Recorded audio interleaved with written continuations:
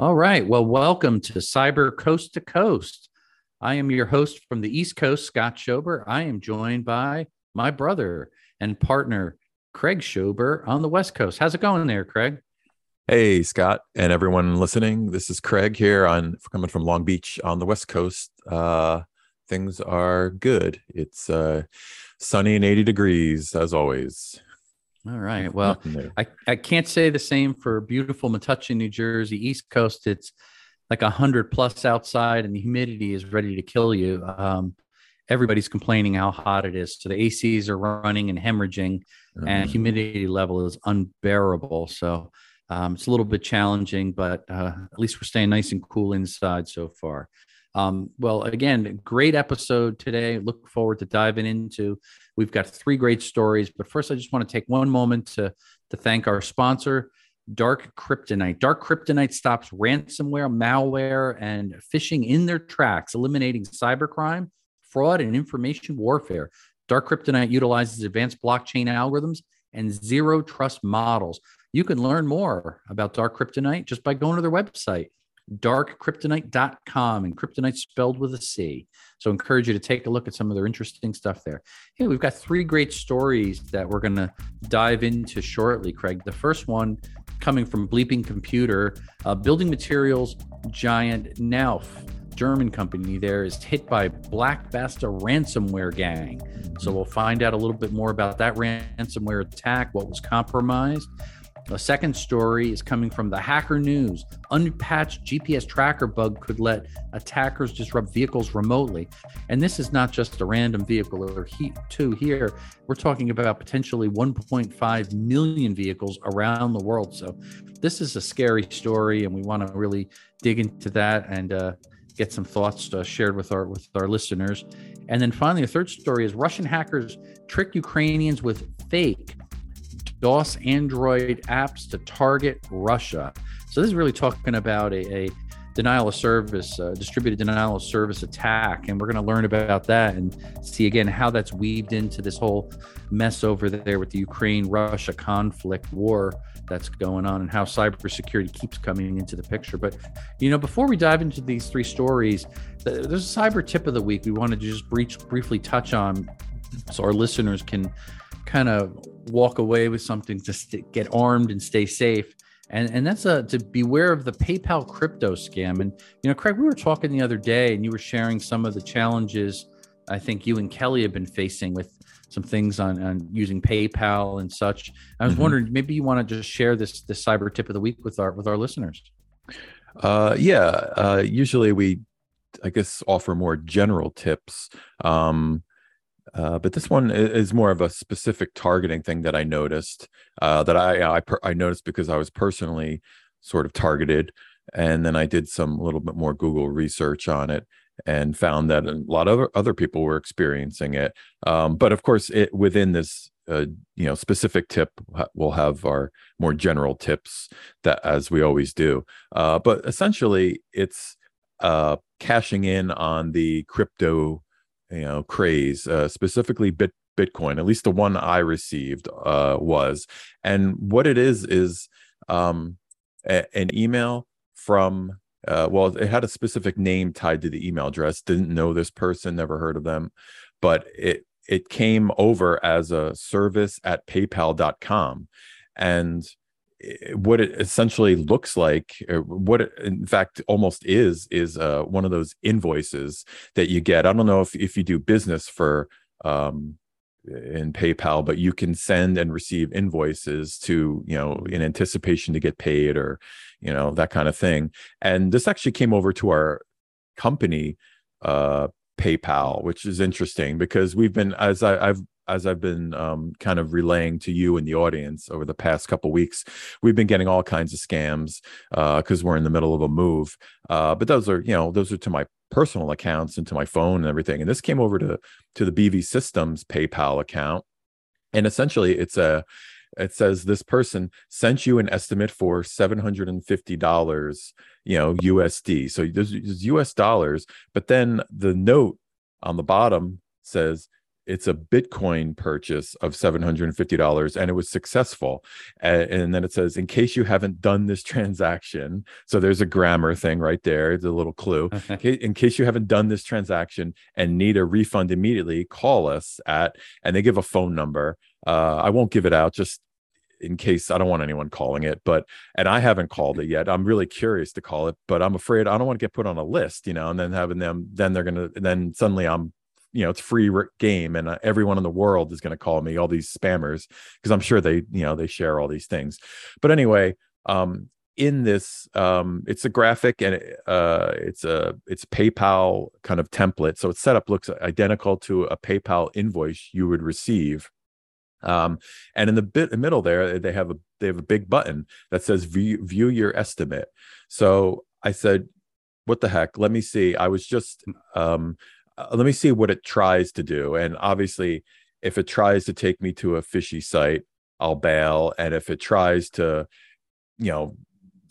get me to download something, I'm not going to do it. And so I clicked on it just to see what it would do. And it actually takes me to PayPal's site.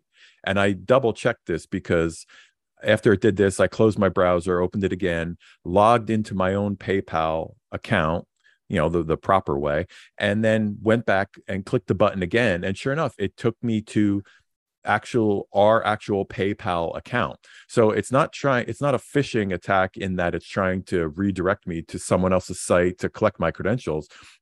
It's just taking me to PayPal.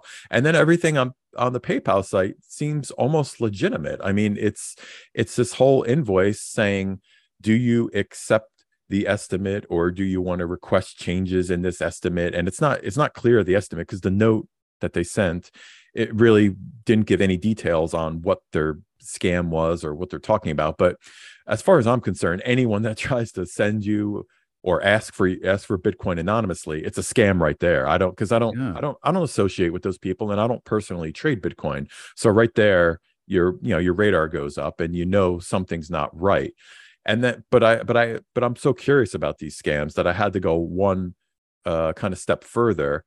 And since I knew I was already logged into my PayPal, I said, well, it can't do any harm just to see what happens if I try to accept this weird, this Bitcoin thing. So I click accept the estimate, and a pop-up appears that says sender will be notified when you accept the estimate. And just below, there's a little note area, a little note field. It says note to business. And I guess you're supposed to type in, I accept, or you owe me more money, or whatever their deal is. But when I type, I see it's like something was wrong with I don't know if this is a PayPal thing or what's going on exactly, but it's just blank characters. I'm just typing, garbled junk. And it's like blank characters. Kind of reminds me of the keylogger or something. I mean, it could be, but of course I'm not typing anything useful to them. So I don't really understand why they would want why they would want to capture these keystrokes. And then there's a send button below there, but I haven't gotten the nerve up to go further and click on the send, just like I haven't gotten the nerve yet to call that number. But I'm very curious. So I wish I had a burner phone, for these type of things. And I just burner phone, just start calling these fake numbers all day, record their stupid things, or maybe a live person would answer. I record that conversation. That would be fun. But, maybe for another time. I'll send it. But I looked out on the web and saw that a lot of people are receiving very similar things, these PayPal things. So the first thing I did was report it to PayPal. If you do, you just take the email that you get that's suspicious, forward that to spoof@paypal.com. Then they go through all their systems and check for similar scams. And they got right back to me and said, thanks for your request. We're going to get back to you with our verdict on whether this is legitimate or not. And usually they take about 48 hours. So I'm still waiting to hear back from that. But in the meantime, I looked on Google and saw that many other people were getting these from PayPal. And in most cases, actually, they were, which makes sense, they were requests for crypto, or requests for dollars to be turned into crypto, or kind of like, hey, for this small investment you can get on board. Especially now, crypto is kind of tanked the price, so everyone's saying, oh, if I buy low, I'll sell high, in the future. So that's the usual scam there. But for me, anything crypto is kind of falls under the scam category. But in this case, they sent me they claimed to send me money in exchange for crypto or something. It's still not even clear what they wanted, but that's also another indicator. Anytime anyone claims to give you money, whether it's someone over the phone or through a text or whatever, they say, hey, if this will save us both money, or I'll send you this money and then I'll reimburse you. And then they never reimburse you, of course. And, those types of things. So that immediately is a red flag too, whenever anyone out of the blue that you don't know very well or don't know at all wants to give you money that you didn't earn or deserve or even ask for.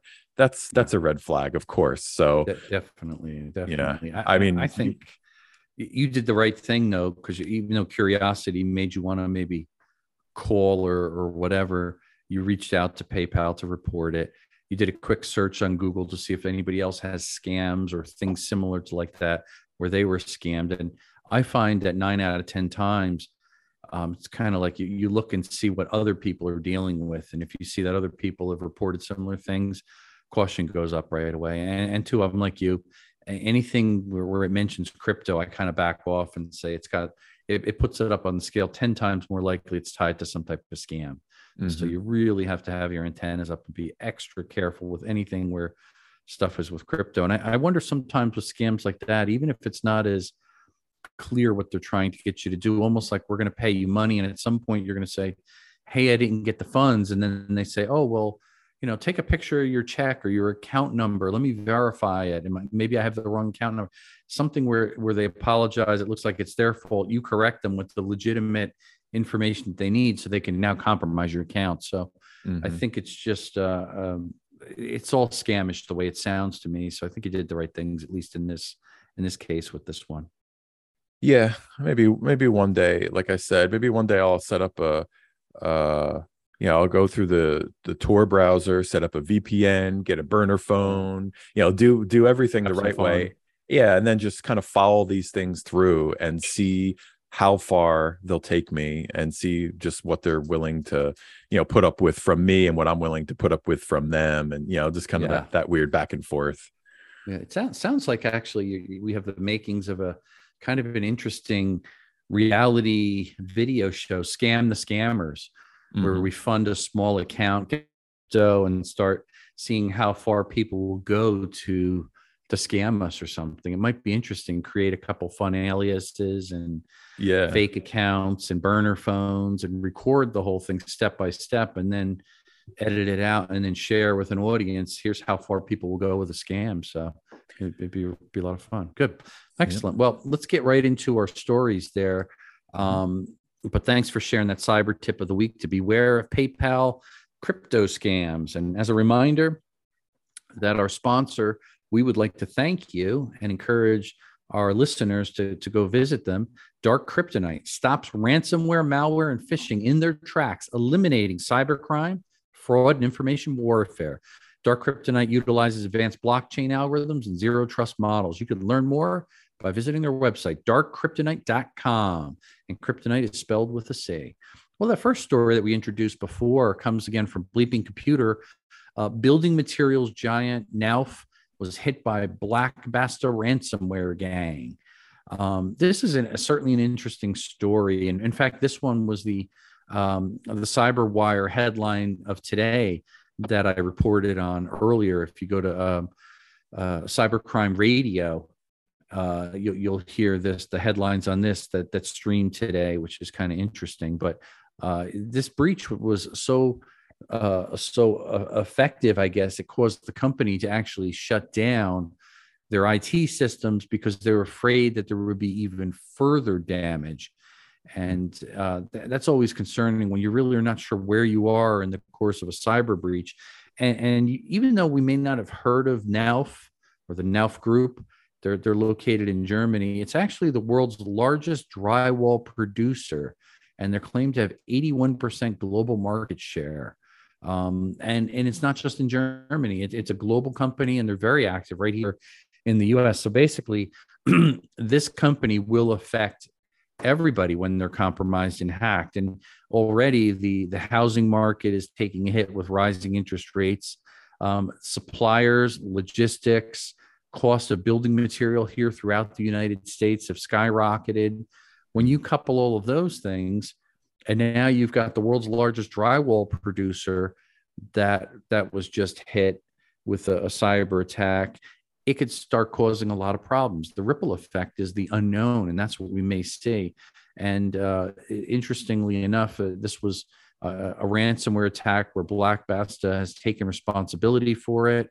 And that hacking group there said they have stolen authentic data, including emails, customer ID numbers, employee information, production information. The list goes on and on. And they further said that they're going to publish part of the documents on their website. And there's more stolen documents that are there as well that they have. So there's lots of information, that personal information and company-wide information that they could try to use to their advantage. The report goes on there toward the end of Bleeping Computer that Basta ransomware group's been one of the most active hacker groups recently. And they all seem to do that. They have a period of time where you hear about a particular ransomware group and they hit 10 or 20 things and they're in the headlines for a few weeks, and eventually they move on, change their name, or get caught and start up another empire somewhere else. So that's constantly the way that these criminal organized crime gangs are working, and it's very, very concerning, I think. Yeah, these guys, they seem to hit high profile targets. Now, NUF isn't high profile to, regular users, but like you said, they occupy such a big space. This company occupies such a big space in construction, circles and those things, just because they have such a large market share in sheetrock and all those things. So they have tons of customers, including, these third-party vendors and all that kind of stuff.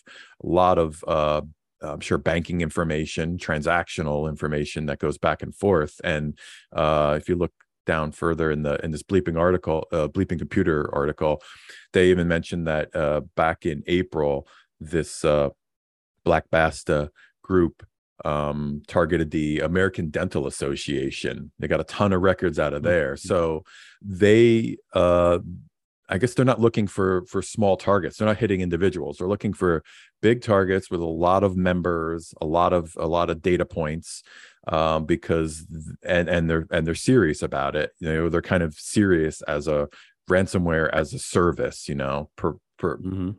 providers, if that's what you want to call them. That so they have an operation, and like you said, it seems the pattern with groups like these seems to be a lot of high profile targets in a short period of time, and then they either go underground because they're trying to play it safe, or they change their name and stay above ground and keep targeting, or they just get caught. They get some of their members get caught, they get spooked, and they shut down operations until they could figure out how to make a comeback without getting caught right away. It's really powerful story, and again, the effects are unbelievable there. Great. Well, let's jump into our next story there. Unpatched GPS tracker bugs could let attackers disrupt vehicles remotely. Now, when I first was going through this story, and this is again coming from the Hacker News, I kind of had to cross and look at a couple other sources that talked about it, because they had a couple strong headlines in here, but I got a little confused. I don't know about if you did also. Trying to understand, was this a physical GPS tracker that is affixed to a car if you're a person trying to track an individual, versus maybe an app on a phone or something else? Did you get that sense a little bit? It was a little confusing, the story. Yeah, I wasn't. I took it to be kind of like an OnStar thing, or what's it called, LoJack, or something like that. Either it's a service or a security thing that was kind of hacked. But it wasn't, or not hacked, but there's security vulnerabilities because of this. They give Mikodas MV720. Hey, no one knows who that is, except for the actual, even the customers that use those don't know what that is. Only I guess the car manufacturers might know, but mostly the service providers that incorporate these GPS receivers into their services, they're going to know that kind of part number and stuff. So yeah, there's definitely a disconnect between the actual hack and who and what is specifically being affected in this case. Yeah, and I guess as I jumped from different articles to get a little bit more background, it helped me to appreciate it a little bit more. And I think it's really tied more toward fleet vehicles and tracking of that sort. It just seemed, and that's where maybe more the vulnerabilities pose more of a threat, because some of the stories, like if you went to Gizmodo or whatever, the title starts out life threatening. You need to stop using this car GPS system right now, because they could cut the fuel to a car and stop your car in the tracks. And they also then tend to point out and focus more and more on it's a Chinese company that makes this GPS tracker, and they can do all kinds of tricks and all kinds of flaws with the bugs that have been identified there. Although all this being said, I don't think there was any actual reported hacks or specific things. I think it was more, again, researchers looking at this, identifying the weaknesses and vulnerabilities. And it's low cost. It says these little GPS trackers, they're made in China. They sell for about $20. It's not an expensive piece of hardware that we're talking about here. And again, it is used globally, but 1.5 million vehicles that are using it every day. And even CISA got on board, warning that the bug in there could potentially leave drivers susceptible to different types of remote access and control hacks and things of that sort. So don't know. Yeah. This reminds me. Yeah. And this reminds me of the ZTE and Huawei and the telecommunications modules and routers and relays, and the warnings about those, because you have the US government kind of going after them for no specific reason. They never really disclose what the problem is. They just it's kind of like, I mean, in this case, you have a specific vulnerability that was disclosed, but you don't have anyone complaining about being hacked. You don't have any threats that they were hacked. You don't have any ransoms threats. You don't have any detected violations. All you have is this kind of like weak code, and you have the fact that it's coming from China, and so you instantly have an American kind of cybersecurity organization. In this case, it's the CISA, the U.S. Cybersecurity and Infrastructure Security Agency. So you have them raising the flag, which is good. They're doing their job, but it's very easy then for whether it's journalists or politicians or whoever to kind of run with a story like this and create panic and fear that doesn't necessarily have a reason to exist. It's just kind of like an anti-China thing. And so they're saying, well, here's what could happen. Same thing with all these telecom warnings that we're seeing about from these Chinese-made these companies that are Chinese companies that make these devices.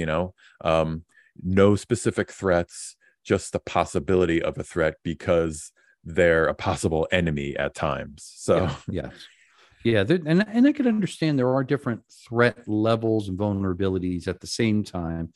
This to me seems like a much lower one. In contrast, I did a pre-recorded TV interview today. It's going to appear on NTD television later on today, and it'll be up next week as well on their prime television slot there. We're all talking all about Huawei and how Huawei is the national security threat, and how the FCC chairman here in the U.S. is now really kind of calling them out. And what hasn't happened enough is they haven't removed the Huawei base station equipment. and the infrastructure equipment for the big rapid 5G build out that's happening around the world, but especially here in the US.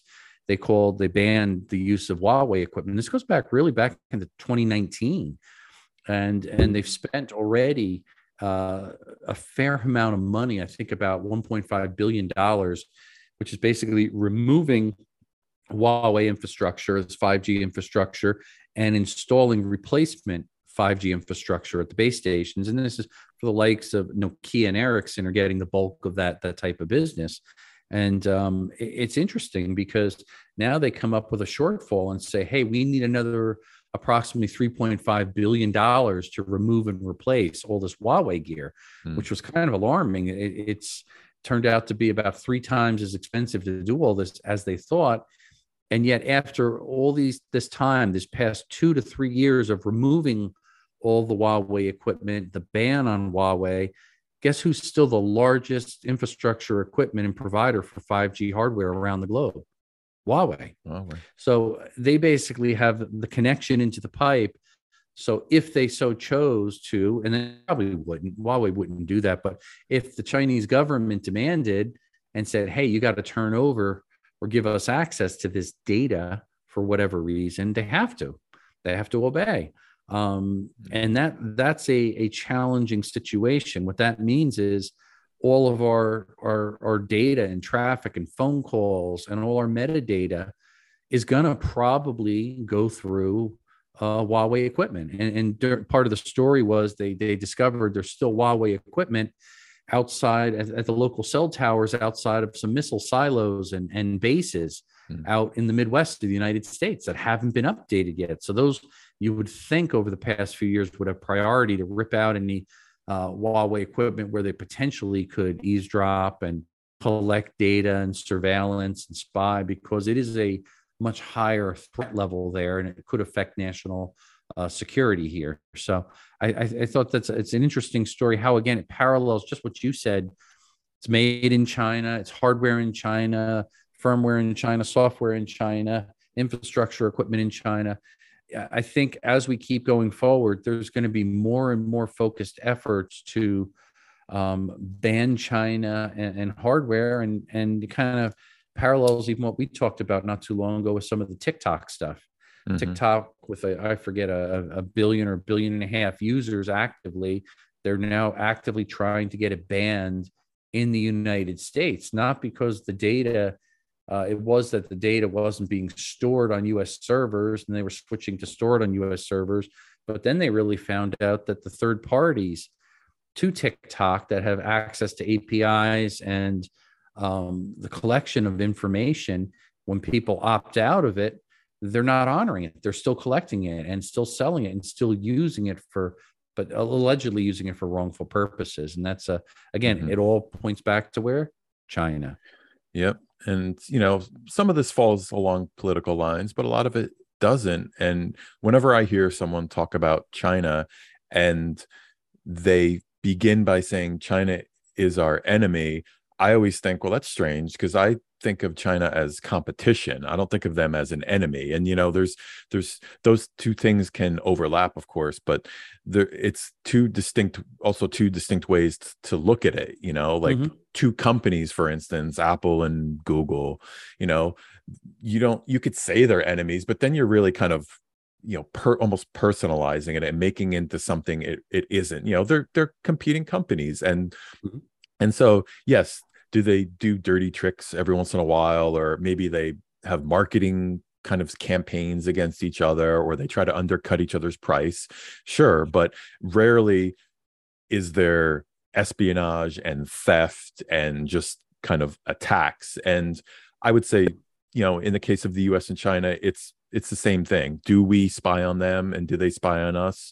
Sure, but I don't think it's a regular ongoing thing that's designed to lead these two superpowers into some kind of actual warfare or to come to blows. It's just to keep an eye on each other. It's like it's almost a form of marketing data and surveys. You want to see how your competition is rising and falling based on what you do and based on kind of global economies as they shift. So it's just another way, I guess, to look at it. Yeah, definitely. All right. Well, I just want to take a moment again just to do a shout out. Thanks to our sponsor there, Dark Kryptonite. Dark Kryptonite stops ransomware, malware, and phishing in their tracks, eliminating cybercrime, fraud, and information warfare. Dark Kryptonite utilizes advanced blockchain algorithms and zero trust models. Learn more at their website, darkkryptonite.com. Well, maybe to shift away from pointing the finger at China, we could shift over to Russia for a second here. All right. Again, the Hacker News brings us this story here. Russian hackers trick Ukrainians to fake distribute denial of service Android apps to target Russia. And it's kind of a funny story when I read through this. Any standouts to you, Craig, besides the fact they're not blaming China for something? I guess it definitely reminds me of kind of a honeypot operation, and for anyone that doesn't know what those are, usually they're set up by a large kind of entity, a government or maybe even a corporate entity will set up something kind of like a sting. They'll set up a vulnerable server to lure in unsuspecting hackers, and then it's almost like capturing credentials or proof of the bad guys coming in, a form of entrapment, I would say, but electronic entrapment. So it's different than our regular laws that involve entrapment. But unfortunately, this story, it seemed to kind of be a reverse in terms of who I'd want to get caught and who I wouldn't, because it was Russian forces setting up these Ukrainian forces for to be kind of trapped in this I guess sting operation that led to malware and DDoS attacks and on those types of things. I don't know, what did you get out of it? Any other? Yeah, it kind of similar. It does seem like I think it's a good analogy, a honeypot where you're trying to lure somebody in and kind of fool them. And this was really the Russian hackers infecting, and I thought it was interesting, targeting Android users, specifically creating an app that claimed it would launch a DDoS attack every time users tapped the button. So they're kind of saying, yeah, I wanted to, do this to be active and stop this from a standpoint of a cyber retaliation, perhaps, or whatever, to really fool them. And they do mention, as the story goes on there, that Russian attacks over 70 government websites in Ukraine on the night the invasion began, and obviously much more since then. So this is really an ongoing story since day one, since the Russian invasion into Ukraine. And I think what's happening is they just keep trying different tactics and techniques to be effective in this cyber warfare that they're using here. And certainly it is concerning. Again, we're not taking one political side or another, just looking at it from the aspect of cybersecurity. And it is concerning how powerful that can be against another country, as opposed to traditional bullets and bombs. Yep. It's a clever one, and I guess you can give them points for that. But I think the fact that they're created and developed fake websites that look credible, that work, the fact that there's X number of people that have downloaded the app, within certain limits there, that there's actually efforts being made to use that. It tells you one side's fooling the other. And it's kind of scary. What will happen next? How far will these type of things go? Because they're targeting all different types of group, and really effectively, Russia is really going up against Ukraine all out. They just have not slowed up in any effort, at least from the cybersecurity perspective.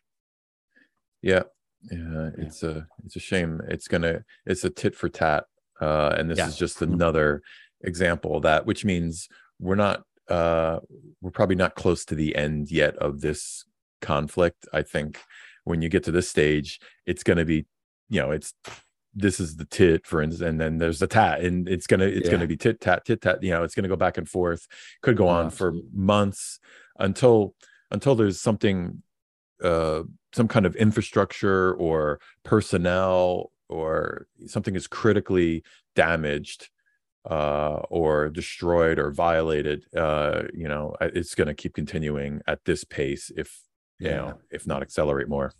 Yeah. And I guess prior to this, I think toward the end of the article, you even talked about Russia was specifically targeting, and these are threat actors in Russia. And again, is this state sponsored or not? We really don't know that well, but likely is, because a lot of the large targets were these big giant energy companies in Ukraine.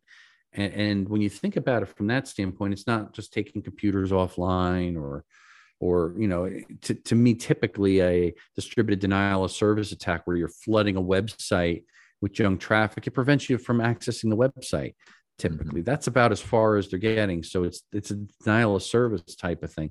However, when now you're trying to hack and really cause disruption within the energy sector, critical infrastructure, that means people can't turn light switches on. That means motors can't spin. That means safety apparatus can't be employed. That means water can't be purified, and sewage plants treating wastewater properly, and so on and so forth. That affects people's quality of life and lives in general.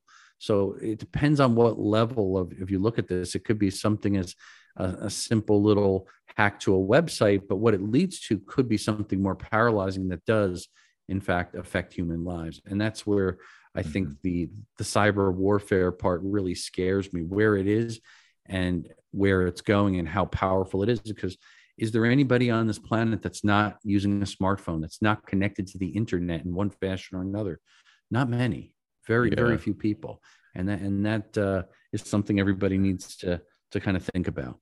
Yeah. And it also goes to show how much psychological warfare goes into cybersecurity. I mean, sure. This was, I guess a fake attack that Russia claimed Ukrainian forces and worldwide forces could make in order to overwhelm Russian websites. That's kind of that's the motivation. That's what's getting activists and military personnel and other people, anyone who wants to get involved and help the cause for the Ukraine, would see this, these fake apps,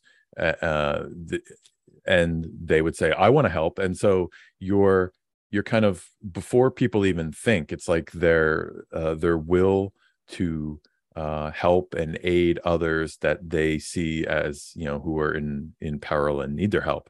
So it's almost like all the goody goodies out there, we're going to trick them into trying to help this country for a cause.